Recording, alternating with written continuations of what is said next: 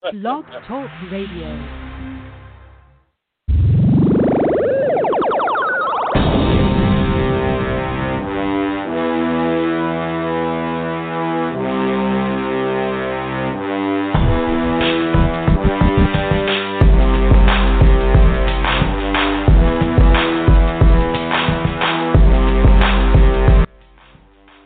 What's up, everybody? Thank you for taking the time to download and listen to this recording of We'll Take on Sports podcast.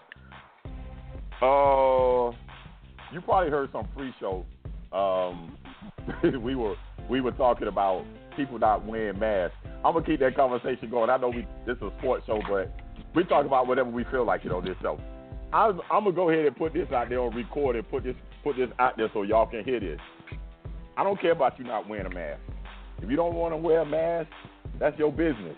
Just don't take your happy ass to the hospital. Stay home. Don't put the healthcare workers at risk. That's the way I look at it, and that's the way I see it. As one of the gentlemen that's joining me today, Mr. Zach Flournoy, he is in the healthcare field. Don't put Zach at risk. If you don't want to wear a mask, stay home. It's that simple. Since you can't breathe with a mask on. Since you can't breathe, Stupidest thing you can't breathe. You gonna ever hear. Yeah, I know.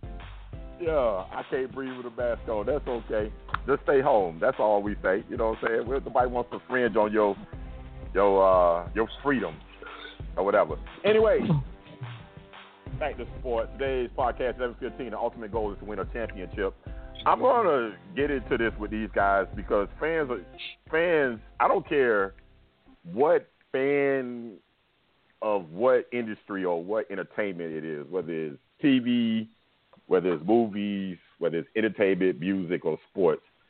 Fans sometimes are just very delusional in reactions. They expect that the team they root for is just to dominate the game, the entire game. The other team ain't supposed to do nothing. The other team's just supposed to just lay there and cooperate and let your team just dominate the game. It just absolutely mind-boggling to me. I get it. You can be passionate about your team, but recognize that the other team make plays too. As Tua just really should just throw an interception right there. I don't know what that middle linebacker was thinking about. That ball went right to his hands. Anyway, I want to welcome in Mr. Zach Flournoy, Mr. Derek Wilson, and back joining us again, Mr. Walter Strong. What's up, Walter? How you doing, man? How you feeling? Gentlemen, good evening. Walter. Good evening. Hey, how we What's up, doing, Walter, everyone? man? Doing good. Just So, grinding, man. You didn't stuff to. just I'm sorry. you didn't have to preach this week. I thought we was missing No, you that's because next you were week. preaching. That's next week. Actually, that's next week. Oh, okay. So Just want to make sure it'll be on my Facebook page for you to check it out. Oh, okay. We don't want to interrupt your calling, so you can come on here and talk about sports. Amen. No. Amen, preacher. All right. The ultimate goal is to win a championship. I know that's right. I don't want that. I want him to. Yeah, I want to be on his side. I don't want to be against him, especially when the judgment day comes. Anyway, all right, guys. The ultimate goal is to win a championship. Zach, I'm gonna start with you, and I'm really picking on your Miami Hurricanes fan base because Miami's played a couple of close games, a couple of weeks in a row here, and everybody's saying, "Oh wow, how this happened?" You know, they look at the previous opponent that Virginia Tech played. They lost to them, so they figured Miami should blow the doors off of Virginia Tech. It didn't happen that way, but Miami did get the win. So the ultimate goal is to win a championship. No matter how you get there, the ultimate goal is to win a championship. Am I right or wrong with that assessment, Zach? You're right, and that's the thing. You heard what the key word is there? To win. It don't matter how you win, right? It's to win. It don't matter if you win by 50. It don't matter if you win by 1, but you won. I don't get it either. So the ultimate goal is to win. That's it. You are correct. Okay. All right, Derek. What is your thought? You seen two dominant Florida State championships. The 14 one and the 99 one. You guys just ran through everybody, but it doesn't always work out that way, D. Does it? Right. Nope. And I'm agree with Zach. That's the whole point. The point is to win. Whether you win by 1, 10, 5. If it was a half a point in football, as long as you won by a half a point, It does not matter. And listen, you're not going to get up for every game. I don't know why people believe that these 18, 19, 20-year-old people are going to be highly motivated every week. That's just not going to happen. Some of them had some fights with their girlfriends. Some of them got issues back at the house. Some of them, you know what I mean, might have ate something a little bad. They stayed up too late. There's so many variables that go into it. As long as they won the game, that's all that matters. That's my take on it. Walter, you're a Pistons fan, back-to-back championships, but you guys should have won 3 in a row. So, although they were close in the 88, I'm talking about the Pistons, and beat the Lakers, they did lose in 7 games, but Isaiah went down. He twisted his ankle in Game 6. But they came back and redeemed themselves and won back-to-back titles. So, the ultimate goal is to win a championship. So, what is your thoughts about that? Absolutely. I don't know if y'all heard the news. Today was declared Detroit Pistons Bad Boys Day because ESPN was showing the 30 for 30. So I don't know if y'all saw that on your calendar. So I was enjoying me some 30 for 30. But absolutely, it's all about winning and executing. And if we got to win ugly, fine. If we gotta intimidate you mentally, like I heard Joe Dumars say on the 30 for 30 today, that the fans were literally to the point where they were thinking about the Pistons, going to fight their team and hurt their team. They had already beat them. And so I love winning gritty. I love winning, blue-collar style as the Pistons do. So, and, even watching how the Steelers are doing it right now. It ain't pretty right now, but they winning. That's one of the things. One of the things I like to do is I like to look at Twitter when the games are on, especially on NFL and college football and some other things. But fans are they're just outrageous. I don't care what fan base it is. They're just outrageous. But I want to get you guys' thoughts on something real quick that just came across my attention on the 4-Letter Network or 4-Letter website. There's a possibility that James Harden may join Kevin Durant and Kyrie Irving. I saw that. Can form a big three. So what do you think, Zach, since you chimed in? What do you think? I mean, hey, it'll be the reunion of Durant and Harden. So, I don't really have an opinion because, it's not my team. But I'm like, wow, I'd like to see it. Make it happen. Since, this is the era of the super teams, as they put it. Make it happen. Mm-hmm. Make it happen. I want to see how, Are they the favorites to win the East? Are they the favorites to win the East if that trio gets together? Hell no. I'm sorry. Nope. I don't think so. Because you still got to mesh. Okay. Okay. You still got to become a team. Okay. Because you're still a bunch of individual players. So I don't think so. I'll still go with Boston or Toronto with that. But it will be interesting. It will be interesting. Now, the blatant homer that you are, I cannot believe you didn't just throw the Heat. You didn't make the Heat one of those favorites that you mentioned. The blatant homer. But I'm a realist too. Oh, don't get me wrong. I'm always root for the Heat no matter what, but I'm still a realist because we got lucky. We don't have another superstar. If we had another pure scorer in Miami, then of course I'd be like, all right. But I'm a realist. Okay. You don't get lucky in Major League Baseball, the NHL, or the NBA playoffs. You got to be the team 4 out of 7 times. You get lucky in the NFL because it's one and done. College basketball because it's one and done. Okay. You don't get lucky in a series. If you beat a team 4 times, you're better than them. All right. You know what? You're right. But, okay, we got hot at the right time. Miami got hot at the right time, and they played team ball. So you're right. They were the better team at that time. So correct. You're correct. How you let me talk you into that? You should have stuck to your guns. Anyway, don't let me talk you into like stuff. I say, I'm a realist. I'm a realist. Miami was not the favorite, but I'm going to choose for them no matter what. I'm a root for, Okay. That's fair. That's your opinion. That's fair. All right, Derek, what do you think about a possible big three with Harden, Durant, and Kyrie Irving? I think it's kind of one of those things. It'll be the ultimate science experiment. The reason why I say that is because you've seen what James Harden can do with the ball, but we've seen him play without the ball. in OKC. You know what I mean? I've seen him play without the ball some. KD can function perfectly fine just catching the ball and doing what he do.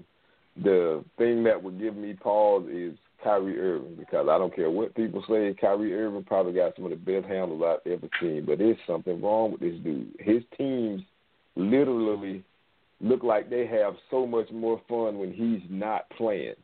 And James Harden, you know what I mean, don't want to play with Russ because he got to share the spotlight. But listen, Russ plays 120 miles an hour. Now, he might do some questionable stuff, but he's going to give you everything he got. With Kyrie Irving, man, Kyrie Irving is just a strange dude. And that's not knocking him, you know what I mean, but he's just a strange cat. Now, if it works out, then great. But I think that they're going to have some internal stuff that's really going to have to be worked out before they be considered the favorite, just because it's going to be, I think it's going to be a tug-of-war at the end of games. You know what I mean? It's or they may fall into the same situation that Boston fell into late in the playoffs. Okay, your turn, my turn. Your turn, my turn. You know what I mean? It's got to be. There's got to be super stability at the top with Nash and D'Antoni for it to work. D'Antoni didn't make it work in Houston, so you know what I mean. Everybody act like he's gonna be like this super stabilizer if this happens in New Jersey, and I just don't see that. I can concur with everything you just said. Walter, what's your thoughts? You up in the New York metropolitan area. What is your thoughts about that possible trio? The New York fans are going to eat it up.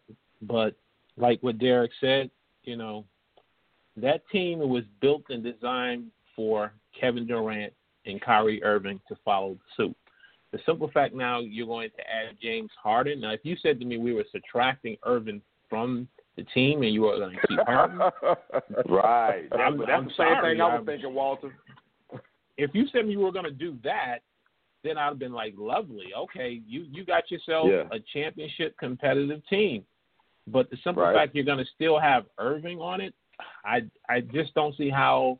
I would rather – oh, God, Irving has just shown me that he can't be the, you know, the important piece to help them win a championship. I mean, it showed for the last 2 years, whether he was on Boston or he was with the Nets. He turns around and he's not playing. Teams are playing better. And then you want to put Harding in the mix?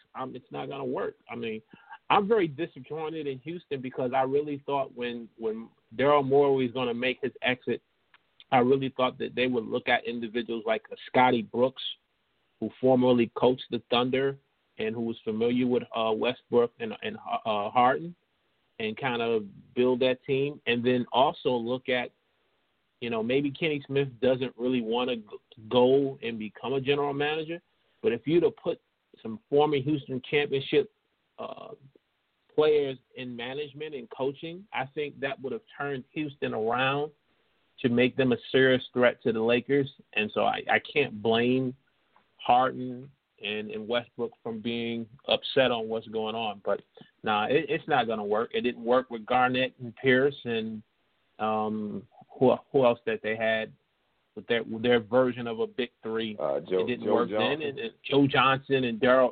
I mean, okay, what happened in Miami with LeBron and Wade and Bosh was special. That was special. That's something I think you're going to be able to talk for years and share with your grandchildren.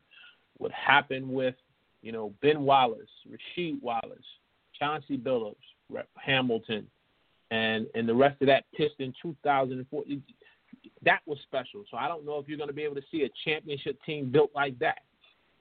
So to try to keep repeating it and trying to create your version of a big three, it's going to lead to disaster. Can I add one little thing to that, Will? Sure. Go ahead. Something that Walter just said really did make sense. With the Miami Heat, even with the Pistons, you know what I mean? People don't give that team credit for how many really good people they had on that team.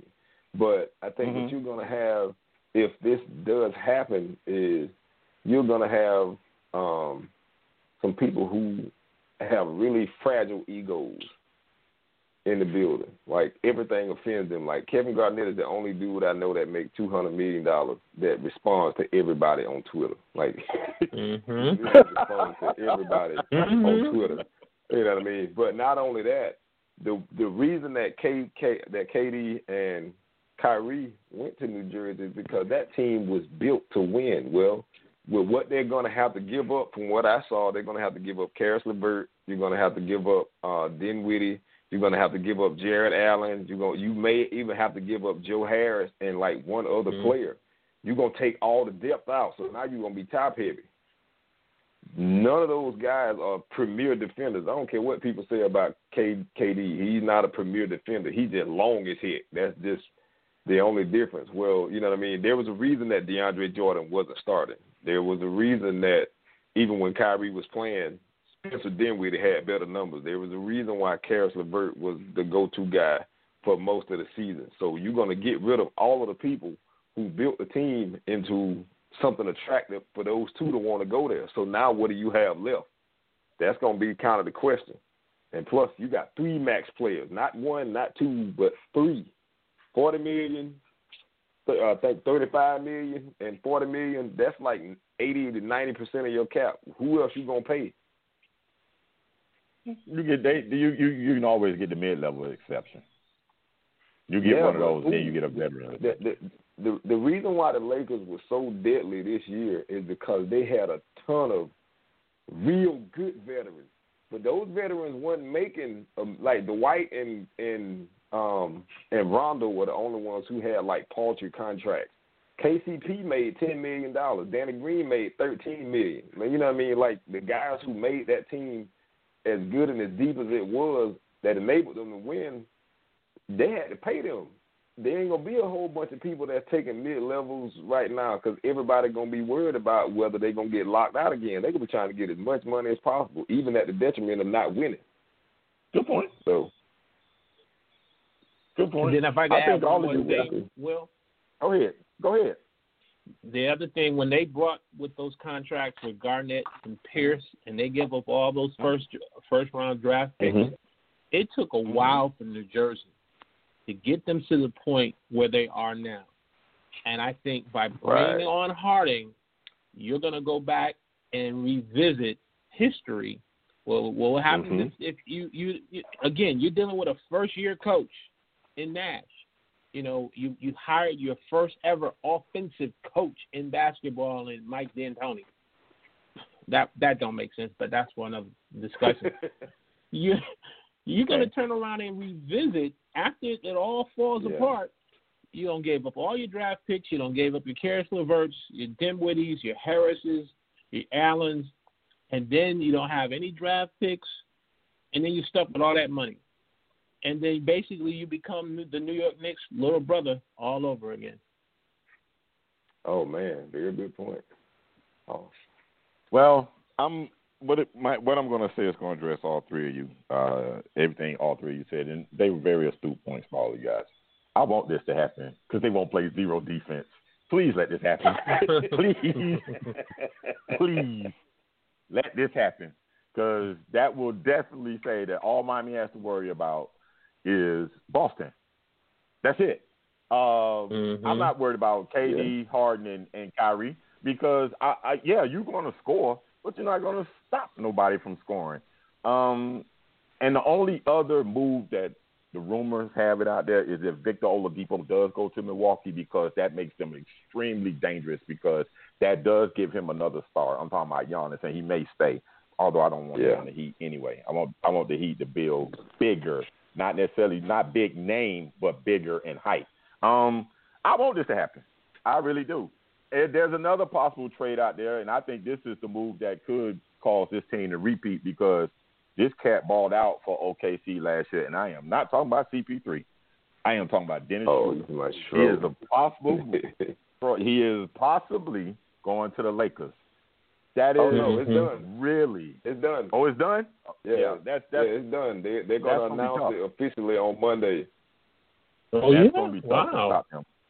Yeah. See, that changes. I think that's got to change Golden State's draft thought process because there's no way you can ask James Wiseman and what's the guy that just signed with LeBron? That Draymond Green to play against Anthony Davis. Everybody keeps touting the Warriors because they got their second pick. If you're going to beat the Lakers with Dennis Schroeder, LeBron James, and AD, you're going to have to find some way to have a mobile big guy that's at least 6'9", 6'10", or somewhere just to get in AD's way. Because AD is the key. He is the matchup nightmare. He is what killed Miami because Miami couldn't help off LeBron because he's got AD. And then you give him another dude that can legitimately shoot and Schroeder and penetrate and play a little D. Now the Lakers become a nightmare. And Avery Bradley coming back, now they become a nightmare. I don't know what they're going to do about KCP and the Morris twin, but that's a tough set. So if I'm the Warriors, who everybody, all these pundits, keep saying, oh, the Warriors are going to be a team that challenge the Lakers. Yeah, because you're thinking James Wiseman is going to be that dude. I watched James Wiseman when he was at Memphis. I wasn't impressed.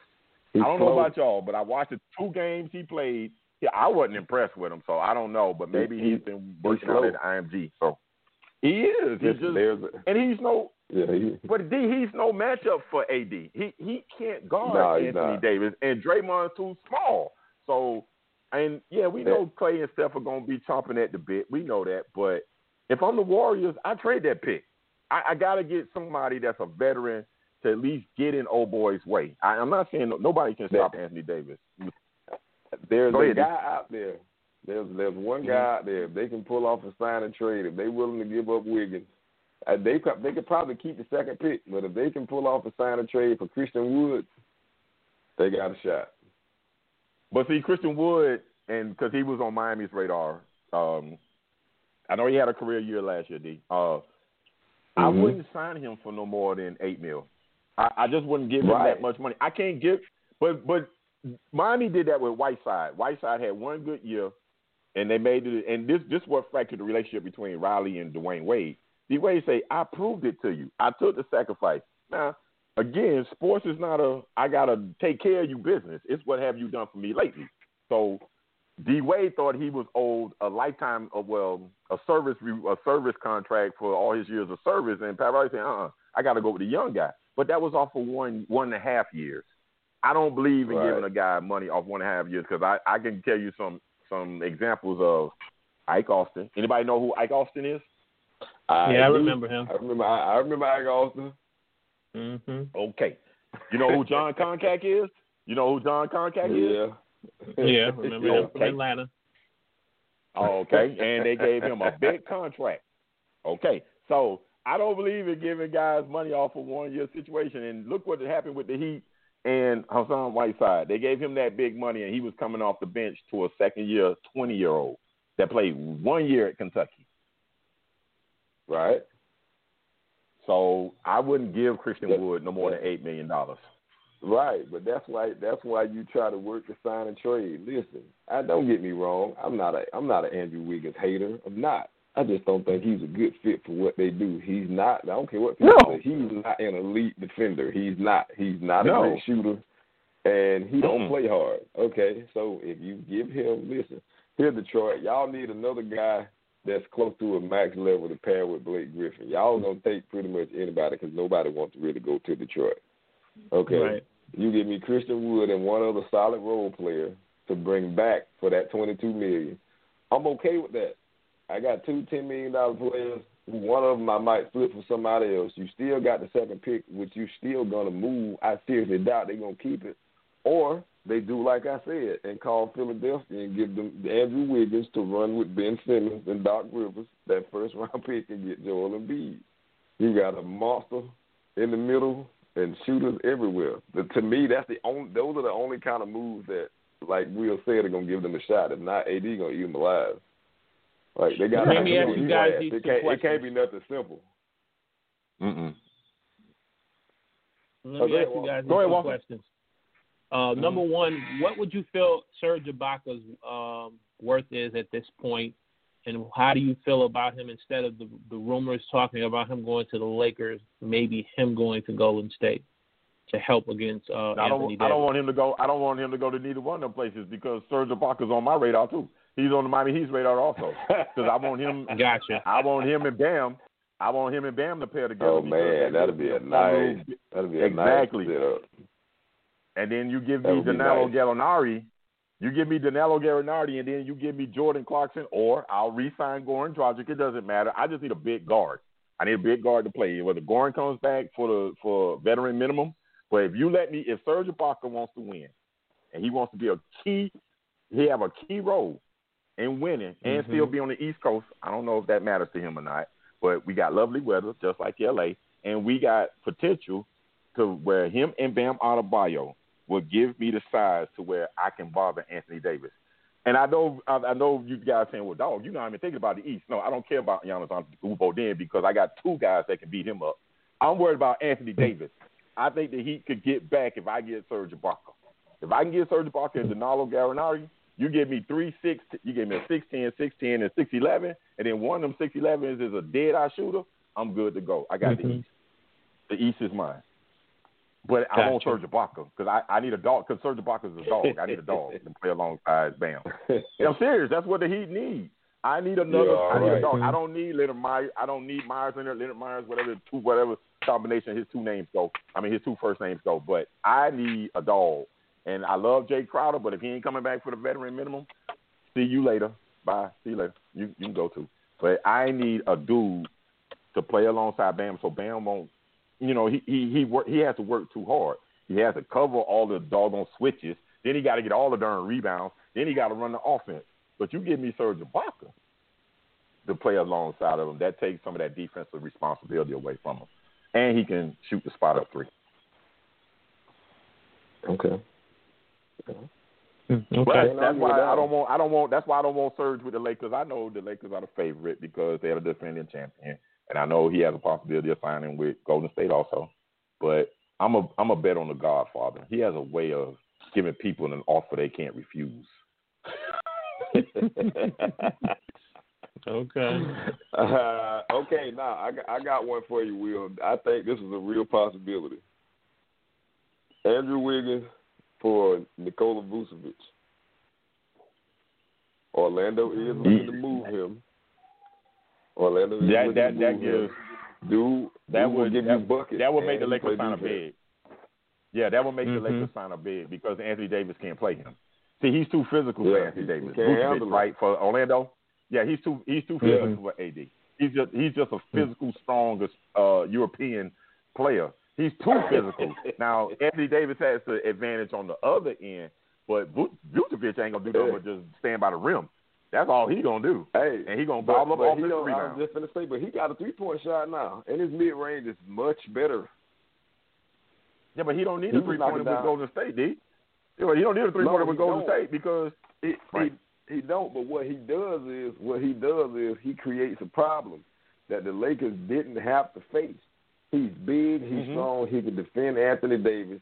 He can score on the block, but he can step away from the basket, which draws Anthony Davis away from the paint. You can't hang out in there with that dude. You can't hang out in there with Draymond because he's a decent 3-point shooter.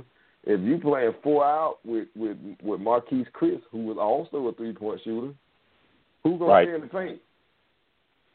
Nobody. You have no paint protection.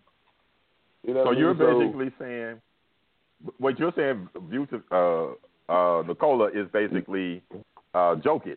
He's Jokic, but stronger and a little bit more foot less handle, but much more physical, and he will dunk on you, which I like. Well, LeBron knows him well because when LeBron was with the Heat, that cat got like he was averaging like 16 rebounds against Chris Bosh. That's just what Chris Bosh is, Chris Bosh is not a physical guy. We know he's off his charming tissue, but hey, it is what it is. He did help win 2 titles.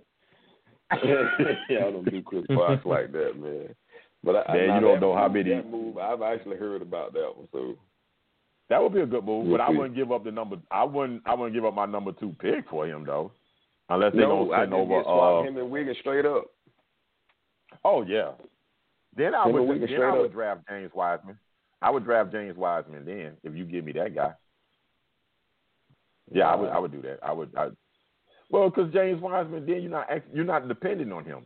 See, if you draft him now and you don't make any moves, you're dependent on him. And I just don't think he would be ready for championship quality basketball that Golden State is obviously everybody thinks they're going to play. Because, we know that Clay and Steph is the greatest shooting backcourt, although I think my two white guys can shoot, but they're not Clay and Steph. So. Well, listen, they're on their way. Basically, they're on their way. He would fill the what's the dude's name? The JaVale McGee role for Golden State. Yeah, but he's better than JaVale McGee though. Right. Oh, the role. Okay, for this year, he would fill the JaVale McGee role. Okay. So what do you guys think about Oladipo possibly? Wait, let me ask you this, D, real quick. What do you think about Oladipo possibly going to the Bucks? I like it. Now, the only thing is, are y'all gonna keep Eric Bledsoe? They need to get rid of Eric Bledsoe. No. That's a trade. Yeah, that's a trade. Oh, okay. He gone. Okay. Yeah, he out. Yeah, I love it. You got a real ball handler. He's gonna be in his second year coming off that injury with me. He should have most of his explosion back. You still got Middleton. You still got all the shooters. Just now you got a guy that can get his own shot and can get Giannis easier shots. But I can still defend him. The Heat can still defend him. You know what I'm saying? Yeah, they can, but they it's can harder. Yeah, it is. It won't be 5 games. It'll be a much more contested battle. Yeah, I like the move. I think Vic Oladipo and Giannis would be a great pairing. Listen, man, what was it, the 2017, 2018 Cavs that Vic them took the 6-game, 7-game when LeBron had to hit them 2-game winners? That was the last time we saw Vic healthy. Dude, Vic but that was nightmare. A lot of that was Bogdanovich now. A lot of that was Bogdanovich now. Yeah, come on. Vic played his thing, but they couldn't do nothing with Bogdanovich. He was eating them up. He was eating them on the post. He was eating them up from the outside. He was giving them. He made Bron guard him. That's how much he was giving them headaches. So, I mean, Vic Oladipo's a nice player. I think him and Giannis a good pair. The only thing is, will Giannis be able to shoot from the outside? That's the thing. Because, if he's not going to be consistent from the outside, I know what Oladipo can do, and I know he can get to the rim. He's a better shooter. He's not as athletic as Dwayne Wade, but he's a better shooter, and his game is similar to Dwayne Wade's. He's a better shooter. He's just not as athletic. So that's a good match. It's just that when the game slows down, I'm still going to give Giannis the jump shot. I'm going to do what I can to wall him off. Okay, I got one question about that, and everybody else can chime in if y'all want to. Why? Everybody worry about him having a jump shot when this dude has no low post game. There's no reason why he can't play center. I would never play him anywhere but center. He's the most. But he doesn't want to. But he doesn't want to play with his. But he doesn't want to play with his back to the basket, D. He doesn't want. But he doesn't want to play with his back to the basket. If he had a low post game and didn't mind playing down there, he would literally be unstoppable. Yeah, but see, I can beat him up in the playoffs, though. But you can beat him up in the playoffs because he can't shoot free throws. That may be one of his reasons too. That why he don't want to get down there, because you could just if he's just gonna get in the post, and you got Victor Oladipo, you got Middleton. I don't know if they're gonna keep him in that deal, but with Middleton and then Connaughton and Wes Matthews, he get in the post. I put a guy in there and say, I want you to use 6 fouls. I don't never want to see his arms below his waist, not above his shoulders, but above his waist. I mean, I want you to make sure you keep him locked up. You can defend him a lot easier down there because that's not his natural skill set. It's not like Shaq or King to where these guys, they had years of learning back to the basket moves and they got their skill set better. You know what I'm saying? Like when Shaq was dominant through 99 to 2003, I don't care who you put down there. You could double Shaq. He still was dunking on somebody. But that's coming from a lot of sample work of working down there. Giannis, you're asking Giannis in the off season, learn what Shaq learned most of his life. You see what I'm saying? No. It may not work out that way though. Listen, put your 2-3 moves in. Just hook to the middle, maybe hook to the baseline, maybe up and under. At least make an attempt at it. You know what I mean? Like it's proven that even if he gets a decent jump shot and he's like a 40% shooter, for as much as he likes to attack the basket, especially in the playoffs, that's not going to be good enough. But if you can spread the floor, get him the ball in the paint, and let him work on somebody, like I saw him just abuse Ben Simmons one game. Now, I don't know if he was just mad at Ben Simmons or something, but, like, he was mauling this dude. Like, he dunked on him, like, 4 times in one game. I'm like, dang, was he pissed off at Ben Simmons? You know, like, you saw what he could do just in that one particular game. I never saw it in another game where he just wanted to play in the paint. I think he was mad at Ben Simmons or something. But if you put him down there, it changes the way that they can play. Instead of throwing the ball to Robin Lopez, who really don't get fouled, this dude is just going to create contact, which then is going to put other teams in the penalty early. He ain't the only one that's going to be shooting free throws. The rest of his team is, and they're a very good free throw shooting team. All I'm saying is he should at least give it some thought. He's going to have to do the same thing LeBron did. Realize you're that big and you can play down here if you really want to. Yeah, but LeBron didn't win championships until he wanted to play in the paint. Till he committed to it, he couldn't win. Yeah, but LeBron's more skilled. I don't look at Giannis like that. Right? Giannis is like a brute to me. He's like he's nothing we've never seen. His ability in the open floor, and he takes 3 steps and he's from one end of the court to the other. But it's not graceful. You know what I'm saying? It looks clunky. He's a bull it looks right. It don't look. It don't. And I used to say this about LeBron too. LeBron is like where Jordan is graceful in the air, tongue wagging. Kobe mimicked all that stuff, and he do the same thing. Whether you look at LeBron, even with all his athleticism, it just didn't look quite as smooth as Michael. So now, if I compare that from going from LeBron to Giannis, it just don't look smooth, D. It looks clunky. It looks like, I'm serious, he looks like, you know how when you create a player on a video game and you make him bigger than the court, and he gets from one end to the other. You know what I'm saying?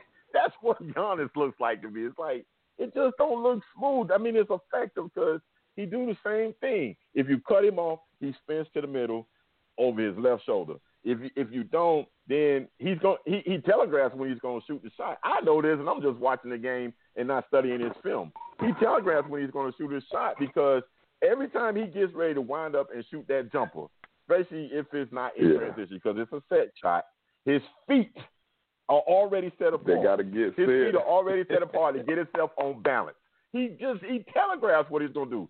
So it's kind of like, I don't know, D, how you gonna get him to work on his footwork to get down there? Because I can promise you, they'll beat him up. But that's the point. Okay, all right, because I don't want to stay on this subject too long. But okay, remember when LeBron first started playing in the paint with Miami? What they used to do?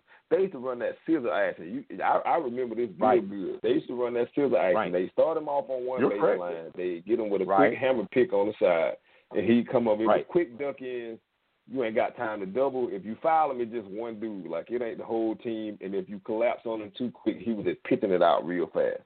That's all I'm asking him to do is at least be available on the block. Because as long as he is, if he catches anywhere under the basket, and it's just one dude, this dunk anyway. I don't need you to be Shaq. I don't need you to be Karl Malone. I don't need you to be Kareem. I just need you to be willing to run down there, catch the ball, because just like you said, you know when he's going to shoot. Well, taking him off the ball will make him that much more dangerous because now you can't just double him and he ain't got the ball. That's true. So if he's moving, and he's flashing and moving, dude, he'll be lethal. He really would. He likes the ball. He got to learn to give up the ball. LeBron turned into a whole new guy when he decided he didn't have to have the ball all the time. He turned into the dude that we see now. Right. I agree. That's all I'm saying. I agree. I get your comparison. I mean, listen. As a Miami Heat fan, I hope he gets in the post. Cause I'm serious. I'm gonna put Kelly Olynyk in there to get 6 fouls. I promise you.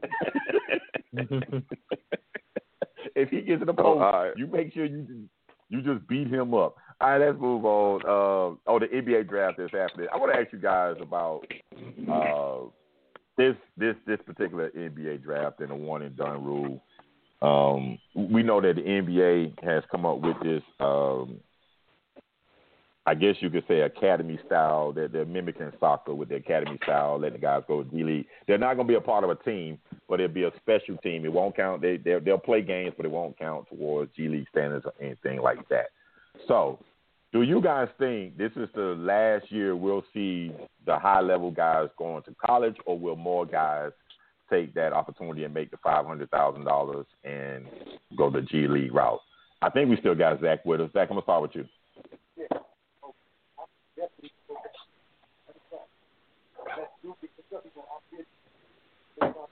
Wait, you sound like you outside the car.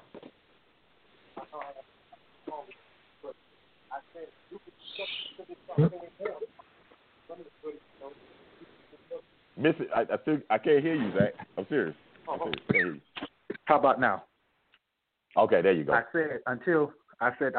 think they'll go to G League because of the money. You know, a lot of these kids need that money. So, well, until Duke and Kentucky offer more, then of course. Once they have to up their bid, then that's all they're gonna up their bid. Very, very true. Real quick update before I get to you, D. Jameis Winston is in the game for Drew Brees. I wonder what happened to Drew Brees. I know he got body slammed on one of them crazy roughing the passers where a guy sacks a guy and he falls to the side, but just because he slammed him too hard, it's a roughing the passer. But anyway, Jameis is in and Drew Brees is not in. All right, D, do you think that we're not going to see many more one and dones? As a lot of kids take up the opportunity to play in the G League for the $500,000? I think they will. I mean, I would do it. You get a great opportunity to be coached by real pro people, getting you ready. You can go to classes if you want to, but you know what I mean. You get a whole year. You get paid very, very well. You get taken care of, and all you do is work on your skills. So I could see a lot of top-ranked players taking that route. I really could. I think it's a great idea. Everybody should thank LeVar Ball. Yeah. Because that was his idea. And it was a great idea. And that's what he took advantage of. He sent his son to Australia. His youngest son. Yeah. Australia. Yeah, and his youngest son is about to be the first or the second or third pick in the draft because of what he did. So I think it's a great idea, man. It takes the money out of the NCAA's hands and gives it to the kids who deserve it anyway. Much more than the NCAA. All right, Walter, what's your opinion? Yeah, I think that's definitely you're going to see a lot of players probably go that route, and you get a chance to focus on developing your game. You got the opportunity to be exposed to NBA coaches and work with a lot of the NBA trainers that are working with some of the NBA players. So it opens up a great well of possibility because you don't really see players really going 3 and 4 years anymore the way it was back in the days of Isaiah, Jordan, Bird, and Magic. You don't really see that anymore. Okay. Let me ask you guys in regards to yesterday college football. Their guys just throwing. They're putting up video game numbers. Florida's quarterback threw 6 touchdowns. North Carolina's quarterback threw 7, I think it was, or 6, or something like that. Should the Heisman Trophy go to the guy with the best stats, or the guy that is, or in some cases, it's going to guys on teams that they're the best player on their team, or they're the quarterback on the top team in the nation? What should actually be the real criteria that all these people that vote on the Heisman should be? Should it be stats, or it should be team success? I'm going to start with you first, D. I'm kind of torn on that one.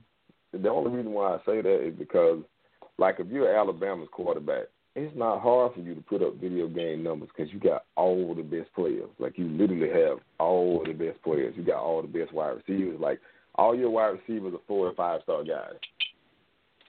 You know what I mean? All your running backs are 4- and 5-stars. All your offensive linemen 5 stars. I don't even think they recruit you unless you're a 5-star. So It's almost like I kind of go towards, you know what I mean, kind of half and half. It's team success and stats. You know what I mean? Because like I said, whatever the quarterback name is for Alabama right now, like he lost his number one and they didn't skip a beat.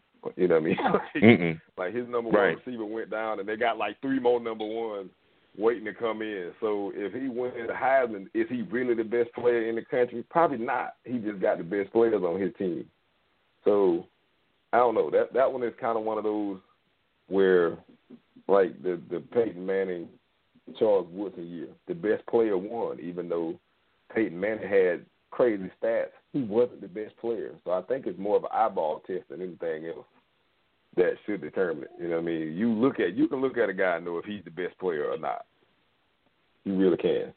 Because Dalvin Cook was by far the best running back in the country for 2 years straight, and he never even got an invite. Like, it wasn't even funny how much better he was than all the other running backs. But he didn't, you know what I mean, because his team wasn't the best, he didn't even get an invitation. Good point. Walter? Yeah, I kind of agree with Derek's proposition where you're going to just do a combination of both, because if you just went on team success, and I don't really follow college football that much in terms of until they get ready to get to the playoffs, you're going to basically be looking at really whatever 4 teams that are in the playoff that are really going to say, okay, here are your Heisman potential winners. But if you give a combination of both of your Charles Woodson and your Peyton Manning, I think that will be something for me as a casual fan of college football. I think I would be more to want to pay attention when it comes time for the Heisman. Because the way I view it now, it's almost like those that are being nominated for the Heisman, they're only being nominated in simple fact based upon their team success. And if you're on Alabama and you got all these top great AAA players, you're almost a shoo-in to be a finalist. Very true. Let me ask you guys this. There was, the NFL came out with this minority incentive in regards to organizations. I want to make sure I explain this the correct way and why I think it's just absolutely insulting. I did it during the week, but I don't think I explained it correctly what this actually is. What it is basically, if you have a guy in your organization and he goes and gets a job somewhere else as a coach, GM, whatever, but he was in your organization and that led him to get the next job, the previous organization will get a compensatory 3rd-round pick. That is to give the incentive to all the other teams to take a look at minorities. It only happens for minorities now. It's only supposed to be for minority hires. So to me, if you got to go through all that garbage or give teams this type of incentive to hire a qualified person, then they had no intention of hiring that person anyway, except, in my opinion, to get the compensation.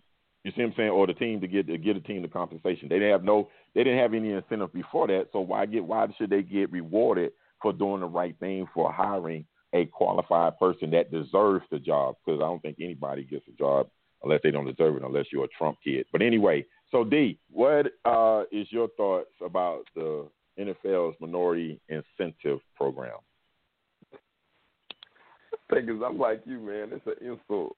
It's an absolute insult. And this is the reason why, just like you said, you have qualified people who can do a good job, but you'll hire a person who's not qualified just because they look the right shade.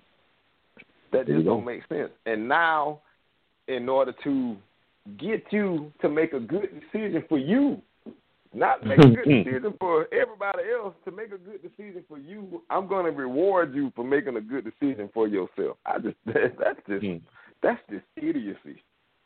I'm sorry. That's just plain stupid. And as a black person, you should be offended by it, because it's almost like bribery. I got to bribe you to hire black people. Yes. That's what that comes off as. I got to bribe you to hire black people, no matter how qualified they are. And what makes me scratch my head is you see them do all the position work that helps these guys become as good as they are to prop up the guy who's up top make it look like he's doing a great job when most head coaches are only organizers. They don't really do a whole lot. The actual people who are doing the coaching work look like us, but they don't get the credit for it. So if they're able to do player development and get these guys ready, what makes you think they can't be the guy at the top? Why? Like what part of that equation makes sense to you? He can do everything except run the show. And if we want him to run the show, you got to give me an extra pick or something so I feel better about hiring somebody that's good enough to do the job. That's just stupid. It's absolutely and I get those who support it. You're entitled to your opinion. It's insulting to me. But anyway, what is your thoughts, Walter? This is the first time I'm kind of hearing about it. So based on what I'm kind of gathering from you guys, looking at the Joe Judge thing, and I'm like, wow, you still got someone like a Raheem Morris who ends up getting the opportunity to coach only because you had finally enough common sense to fire the guy from Atlanta. And now Atlanta is actually playing some competitive, grinding football. Real quick, wait, Walter. I apologize for cutting you off. I just want to add this. He's not going to get that job, Raheem Morris. You just mentioned him. I don't care what that team does. Okay. I know that, but just the simple fact, you can see clearly that Raheem Morris is a much better coach than him. And so, really, I mean, he should be the one that's been coaching the Giants.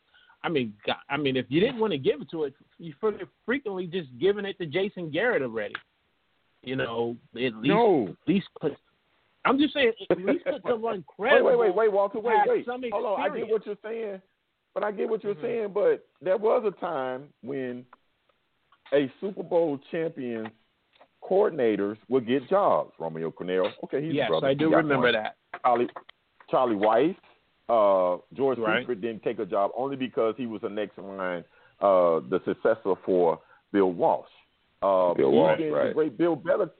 Yeah, but even the great Bill Belichick was under Bill Parcells, and guess what? When they beat the Buffalo Bills in that upset in Super Bowl 25, guess what happened? Bill Belichick got a job. Eric Bieniemy is been the offensive coordinator for the number one ranked offense. He's coached the MVP, and he is a Super Bowl championship offensive coordinator. Did he get an interview last year? I don't think he got an interview. None. But they went and hired. He got one. Matt Rule. He got one. He did. With the Giants. Oh, he did. I didn't know he got one. With the Giants. He didn't get it. I didn't know that. Not here. No one here in New York reported that. But they went and hired Matt Rule from Baylor with no NFL experience. From Baylor, and the offensive and a special teams coordinator, Joe Judge. But it used to be a time when you win the Super Bowl and you're the offensive coordinator or defensive coordinator, you usually get a job somewhere. But that day is not here. There's a caveat to that. Most of the coordinators used to be white guys. Oh, okay. I was wondering what most of the coordinators used to be white guys. That's not the case now. So now you have another kind of decision to make.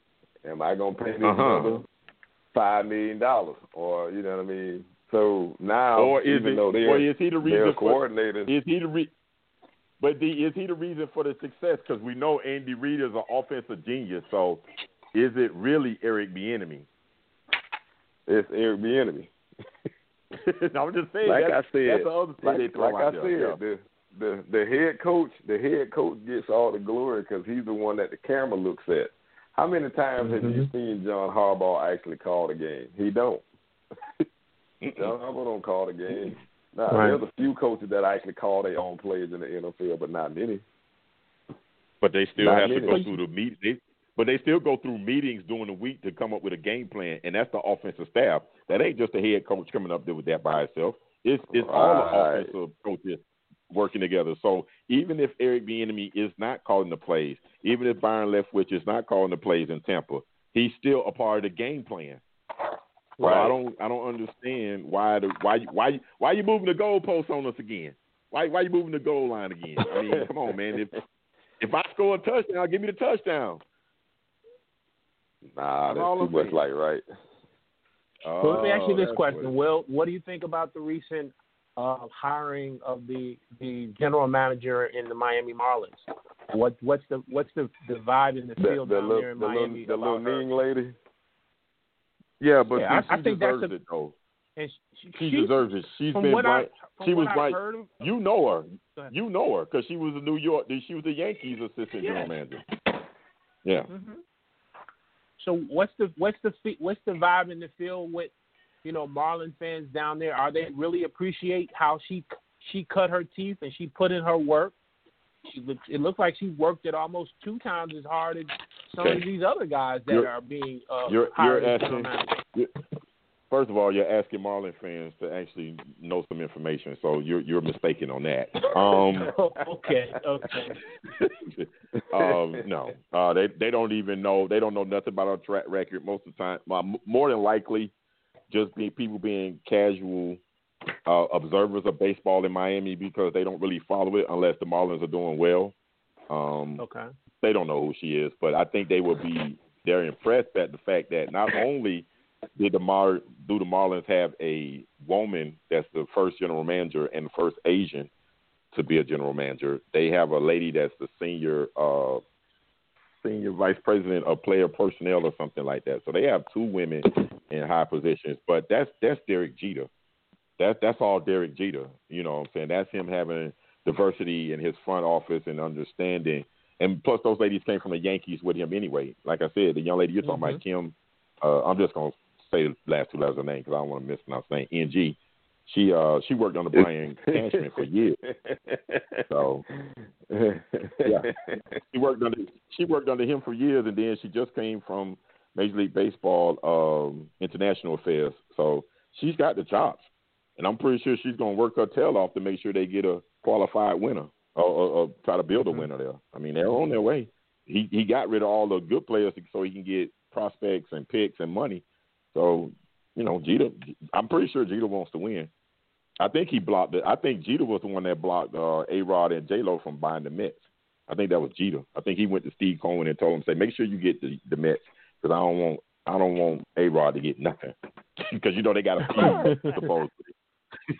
Wow. He should be mad. He should be mad at A-Rod, man. Yeah, him and A-Rod had a little situation going on. It's even still awkward. I don't know if it's really the way it was when they were supposedly going at feuding with each other, but it's not. It's still awkward. You can tell when they interact with each other. It's still awkward. So, and then look at the slap in the face that Derek Jeter did. Derek Jeter bought the professional baseball team in Alex Rodriguez's hometown. Alex Rodriguez he's from Miami. He lives in Miami. That's where he's been supposed to sign.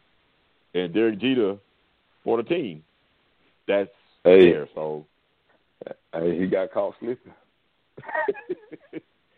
Yeah, but see, Derek Jeter came up with the correct financial backing or financial partners to be able to purchase the Marlins. I mean, he doesn't have that much, I think, ownership in the Marlins, but he found the people with money that's going to say, hey, yeah, you're a championship winner. You know how a championship organization should be. So they gave him, free reign, pretty much, I guess.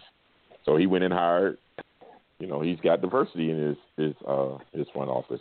I don't know what people in South Florida think, Walter, because they're fair weather fans. I'm serious.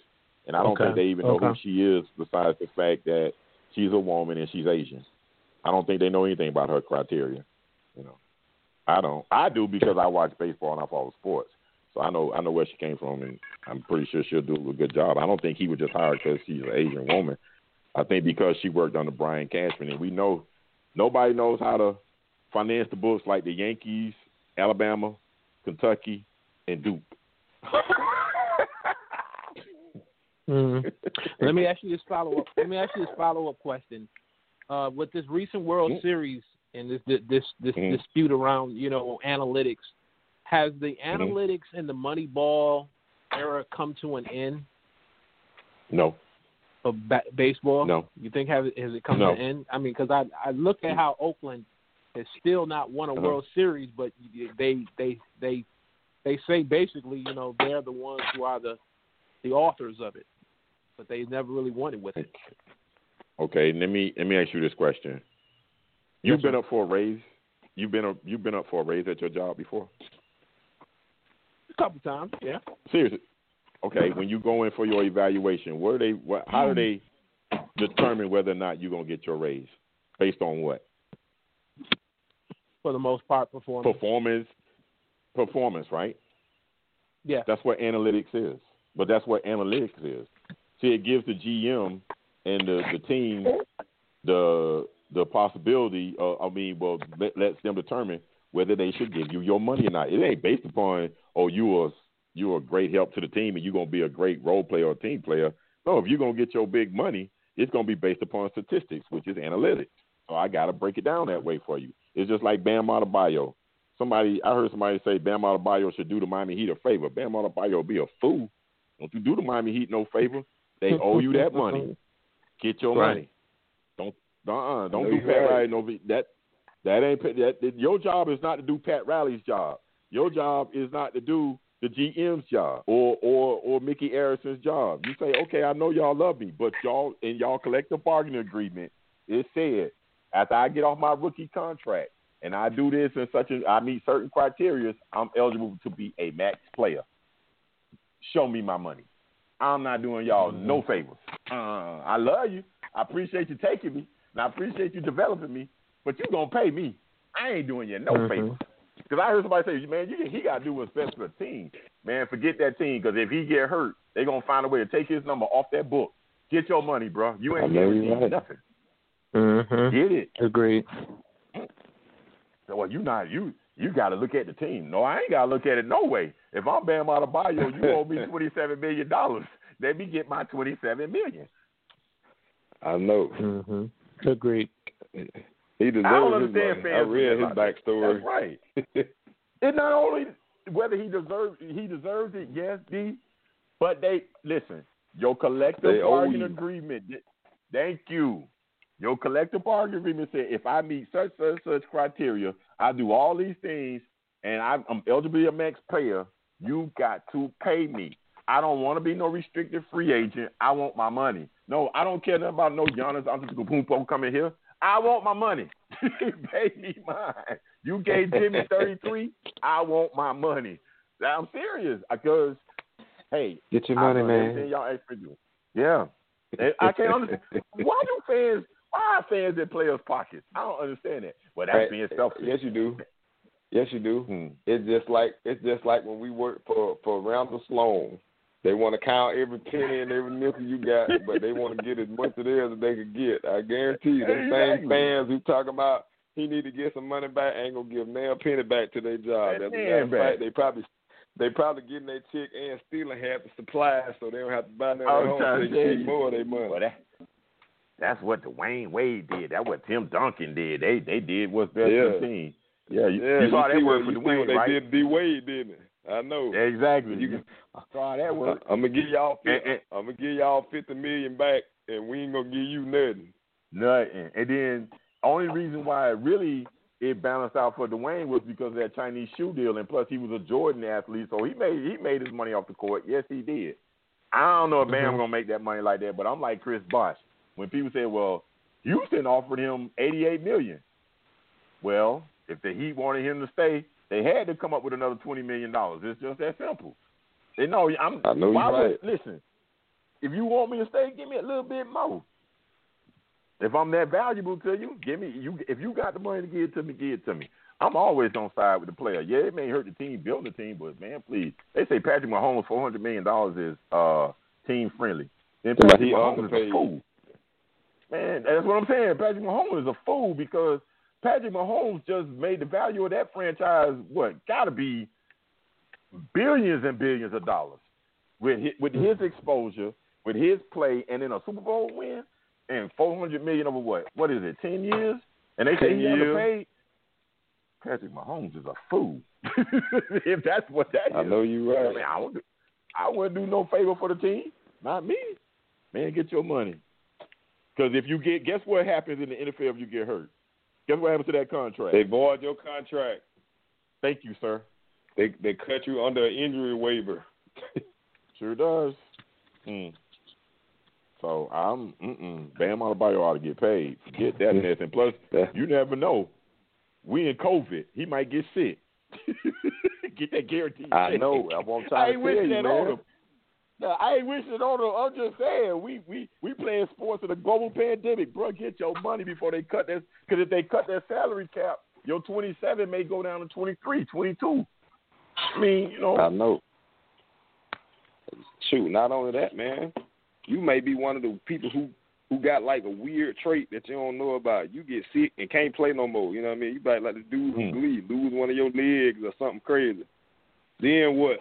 You think they're going to give you a homeboy deal and be like, hey, dog, don't worry. We still going to pay you this other $125 million. Hey, no. Hey, Patrick, you know what I mean? It was nice knowing you, man.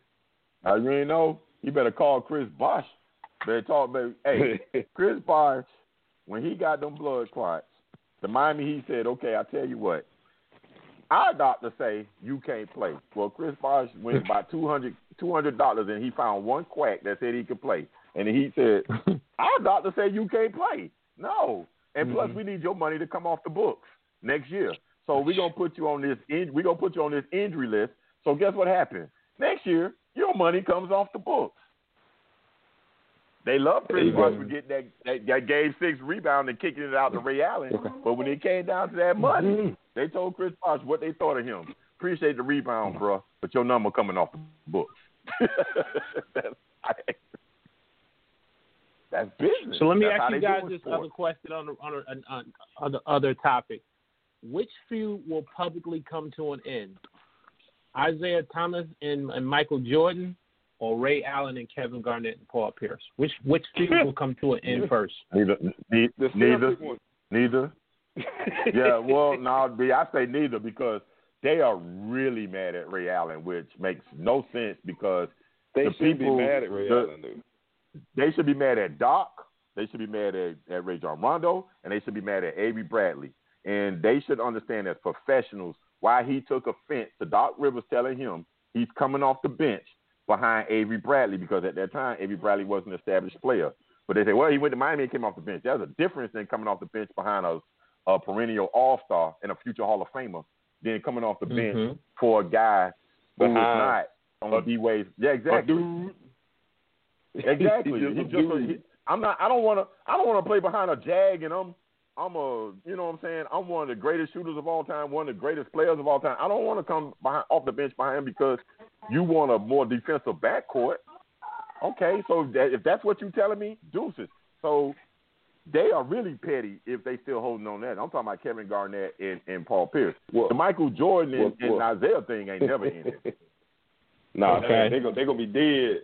They're gonna be dead, and then both of them make it into heaven. They're gonna get to the gate, and St. Peter gonna have to tell them, all right, now y'all knock this crap off before y'all come in here. Y'all gonna have to. And they're gonna let that go. But they explain to me. But D, explain to me. Okay, this is what I don't get. Okay, Isaiah said the other day, or not too long ago, I beat Michael Jordan. I wasn't concentrating on him. I was worried about Magic, Bird, Kareem, and those guys. Where's the problem in that statement? Because it's facts. It's true. The Bulls were not that good in the 80s.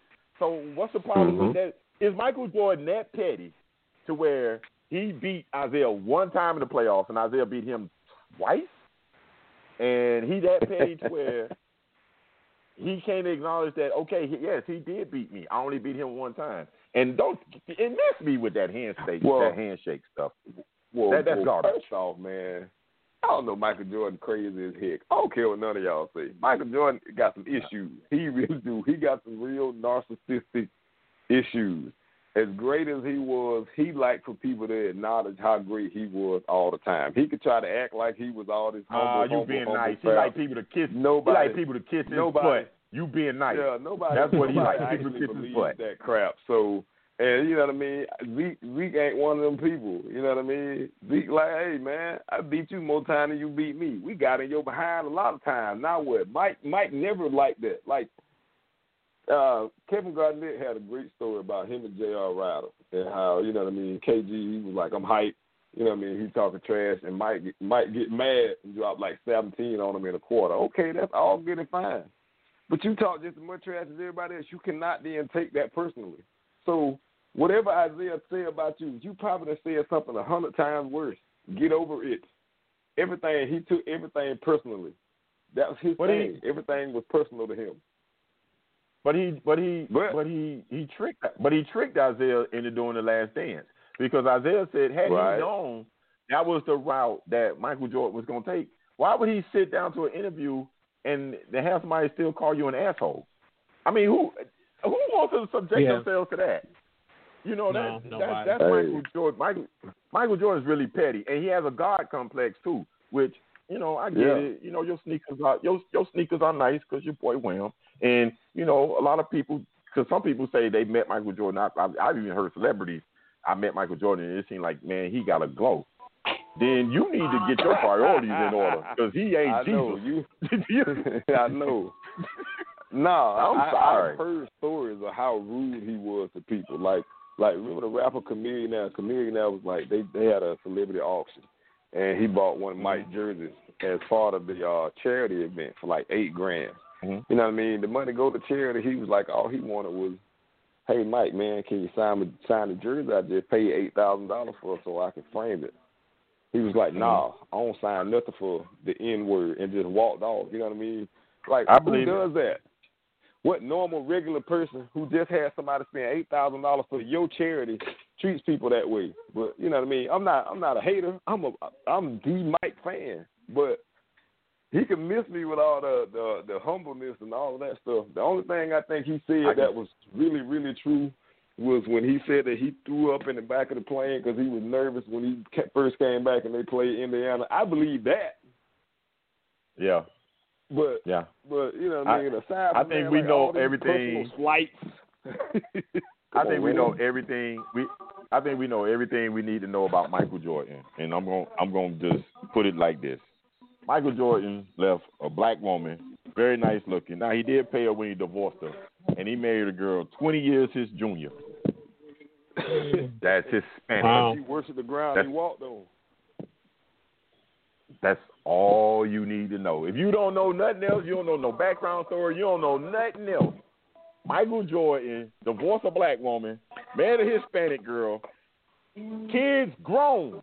His kids are grown. Now, I want y'all, all of us in the same age, we all 40 plus. None of us want no more little babies. Maybe D. No. But me and Walter don't want no more little babies. So if you had that kind of money, so she could be mad at you because you go to sleep like a regular person. Why you sleeping? Because it's 10 o'clock. Why you ain't sleeping? He left a woman. He left a good woman. Wouldn't have had to pay her a dime. His kids grown. He get a girl 20 years younger than him. She got twins. Now he's 58 years old changing diapers. That's all you need to know about Michael Jordan. That's it right there. That's all you need to know. That's it. That's true. That's all. You ain't got no other insight about Michael Jordan but knowing that. And plus, his wife was his first wife darn near looked white, and now he married a really fair-skinned girl. Not only do we have a dark man complex, but something is mentally wrong with that boy, with Michael Jordan. I'm sorry. And if you're a Michael Jordan fan, you will be okay. You'll be all right. It's just the truth. I'm sorry. That's what that is. If you don't know.